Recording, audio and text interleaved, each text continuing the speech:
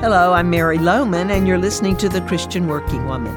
It's July the 4th, a special day for us here in the United States as we celebrate the freedom that is ours because we live in this land. It's a freedom we often take for granted, but we need to stop and thank God for the freedom we enjoy. But you know, real freedom is when you're free from the things that keep you personally in bondage. No earthly government can grant you that freedom. It is found only in Jesus Christ. So what is holding you in bondage from which you really want to be set free? Is it fear or guilt or shame?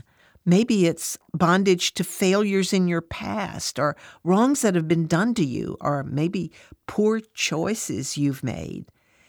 Are you in bondage to insecurity or maybe to pride? Paul wrote to the Galatians, "It's for freedom that Christ has set us free.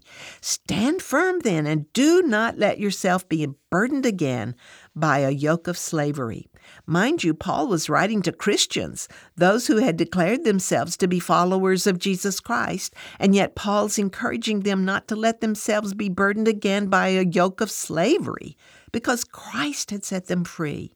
You know, as Christians, we continue sometimes to live in bondage to things, and it's like someone has put us in a jail, but they didn't lock the door. So at any time, we can push open that door and walk out to freedom, but many times we don't. We sit in that jail cell as though we cannot escape, when all the time, all we have to do is push open the door and walk out because our freedom is in Jesus Christ. Later in that letter to the Galatians, Paul wrote, "You are called to be free.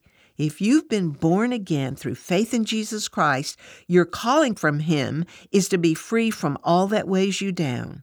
Jesus said, if the Son sets you free, you will be free indeed. So as you celebrate our nation's freedom today, ask yourself if you are standing firm in the freedom Christ has given you, or if you're allowing yourself to be burdened by a yoke of slavery. Do you believe prayer changes things? The Christian Working Woman would love to join you in prayer over any work concerns you have.